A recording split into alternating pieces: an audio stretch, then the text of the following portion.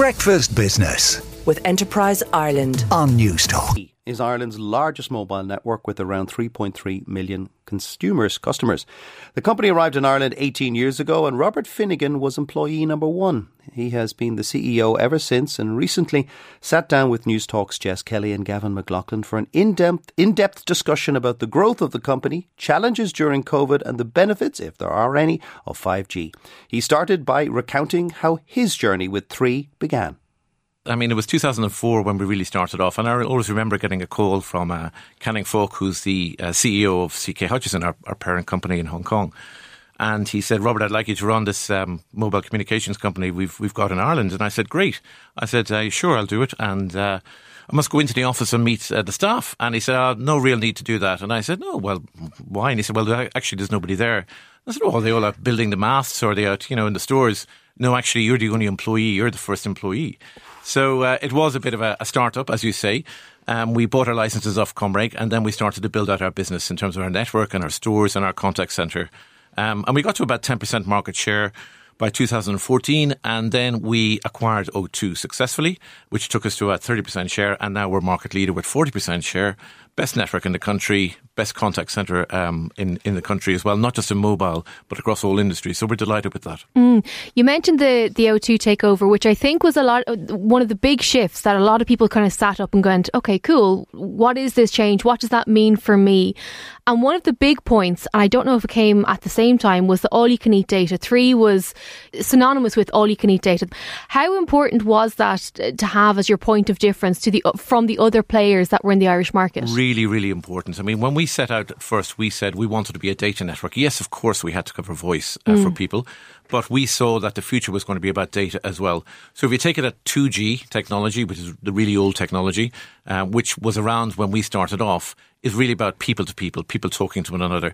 3G and 4G then went into people accessing data, obviously as well as talking to one another. And we pioneered that. We were the first 3G network out there. We were the biggest, the fastest, and we introduced, as you say, all you can eat. And the reason for that was to attract the younger group and cohorts, which we've done very successfully. And of course, that younger group has now grown up to be adults and they have their own children. And we're still very successful at that. And we're a data network. We've got about 40% market share in the country, but we carry well over 50% of all the data on the mobile networks. So, it's been really good for us. We know how important it is for people to be able to access the internet and use data. And that's what we pioneered. I was always intrigued, even when, before I was doing this gig, hearing about the all-you-can-eat data and all the rest. How can you do that from a business point of view? Because people were topping up their phone with 20 quid and getting all-you-can-eat data. And then you had idiots like me paying 80 quid a month for a limit of 5 gigs a month in terms of data. And it never made sense to me. And that's why we pioneered it. Because we said, look, we've got our network out there, we've got plenty of capacity, so how do we attract people to use that capacity? And at the time, people were using limited amounts. But if you go back like 10 years, people on average were using 250 terabits of data a week. Now that's 16,000 terabits of data a week. Yeah. So that's a 65-fold increase in 10 years. Now, if you take like any factory, and our network and our data centers are like factories, they just process, data or voice through them. If you've got to increase your factory to 64 times over 10 years, what its size is now, that's huge. So every year we're increasing our data capacity by about 50% as people use more and more. So while it looks very smooth on the surface, that actually, everything is great, we are working really hard to make sure we meet the demands of customers using that data.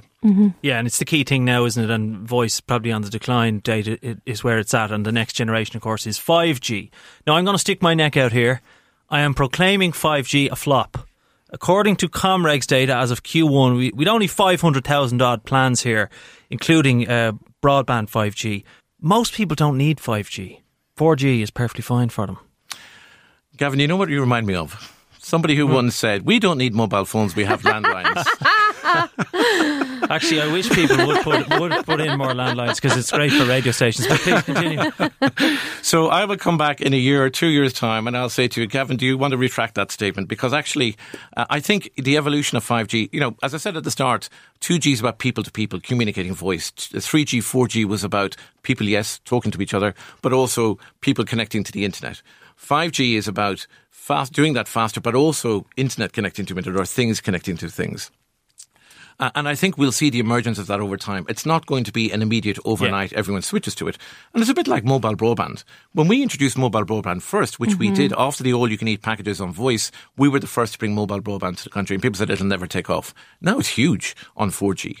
I run down in Dunmore East, I run all of my internet connections for Sky, for everything we do. During the pandemic, I work from home, 300-400 megabits per second using 5G. So it's phenomenal. And I think 5G has a role to play in terms of the Internet of Things going forward, but it's also got a huge role to play in fixed wireless access or home broadband. So where people cannot get fibre, 5G is phenomenal. Yeah, and in manufacturing is the other industry where you can see it could be very useful. It's a cheaper alternative to fibre in cities and urban areas as well. So it can play a role in urban areas where you can have an alternative to fibre at better value, and it'll play a role in the rural areas where you can't get fibre, but you have this phenomenal alternative, which is home broadband through 5G. What about the homes in those rural areas where, they're still struggling to get phone signal, never mind 5G? There are fewer and fewer of those. If there are people that cannot get signal, we have 99.9% coverage. Now, there are pockets where you will get, because of the topography or whatever of the local landscape, it is going to be tricky. But if people get together, talk to us, we will put a site up there because it's in our interest to provide connectivity everywhere. Is a 3G network being phased out? Wow, that's a good question. Thanks very much. I'm sure over time around the world 3G is being phased out because less and less people are using 3G because they've moved to 4G or 5G. But, we would still have a cohort of customers that are on 3G and we'll make sure they're looked after. But it's nothing immediate. There's nothing in the immediate future that we're looking at here. Mm-hmm. Allow me to return to the topic of 5G potentially at my own risk. Obviously, there are areas where it does have good uses and, you mentioned some of them. But I suppose what I'm getting at is Joe and Jane Soap who are out there on their phones and they have 4G already and that's perfectly adequate. I mean, are they coming banging down the doors on the 3 stores saying, God, I don't have 5G on my phone, I really wish I did? Well, I mean, there's some people out there who do want to be trendsetters and do want 5G, but pretty much all the new phones now are 5G phones, so it will be enabled on their phones, so they will get used to the extra speeds. But as I say, 5G will enable other things other than just people talking to each other or downloading stuff from the internet. It's about the communication devices that they may have in their house that they will want to put into an app for themselves. So it's about lifestyle products that are available through our stores.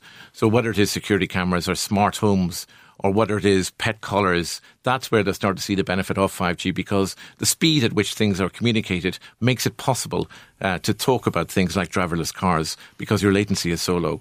Gaming is another area where 5G plays a huge role because of the low latency that's required in terms of interacting with the game. People want 5G and they want that instant interactability. And that was Robert Finnegan, the boss of 3 Ireland, speaking to Jess Kelly and Gavin McLaughlin. And you can hear that interview in full on the News Talk app powered by GoLoud. Breakfast Business with Enterprise Ireland on News Talk.